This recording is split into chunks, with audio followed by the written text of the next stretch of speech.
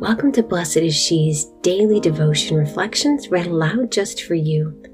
Hi, I'm Nella O'Leary. I'm the managing editor here at Blessed is She. I'm so grateful to be able to share the words of my fellow writers, over 40 women from every stage and walk of life. We're so glad you're here in this sisterhood. We look forward to praying with you.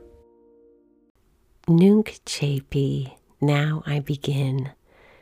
We invite you to join us with this year-long personal prayer book, a first offering for both men and women, including insights from spiritual masters, scripture selections for Lectio Divina, weekly reflection questions, and an invitation into living a life of prayer. Find out more at blessedisshe.net. June 21st, 2021. Today's reflection is written by Megan Helmstead. Trust now, understand later. The plane droned down loudly as we sat packed into the dimly lit cabin, weighted down with gear. Despite our exhaustion, the air was electric with anticipation and a hint of trepidation. Not much longer now. We were at airborne school, and this was our first ever jump. Stand up!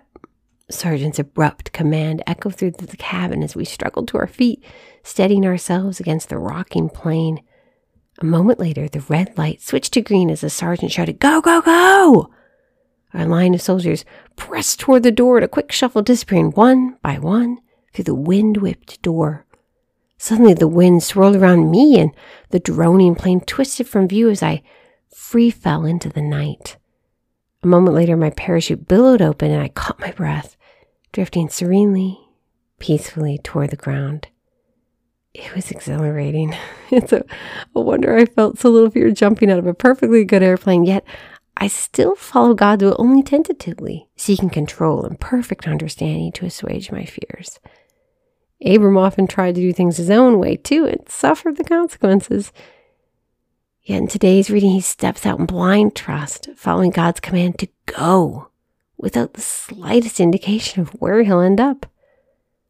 Go forth to a land I will show you, says the Lord. Genesis 12:1. Go, pack up everything and everyone dear to you, relying solely on the promise that the Lord will provide. Go, act now in response to God's prompting, surrendering the understanding of where and how and why to the future. Go, because the parachute literally cannot open unless you leap. If we can trust a man-made piece of nylon to keep us safe when hurtling through the sky, how much more can we trust our God, who made a universe, who crafted you and me, to catch us when we leap into his perfect will? God only ever wills our highest good, and he never leads us anywhere he will not fiercely protect us. How is he inviting you to step out blindly in trust today? Lord Jesus, we thank you for this day and for this sisterhood and all the ways you're asking us to step out. Lord, we ask you to help us be brave. We bring this to you in your holy and precious name. Amen.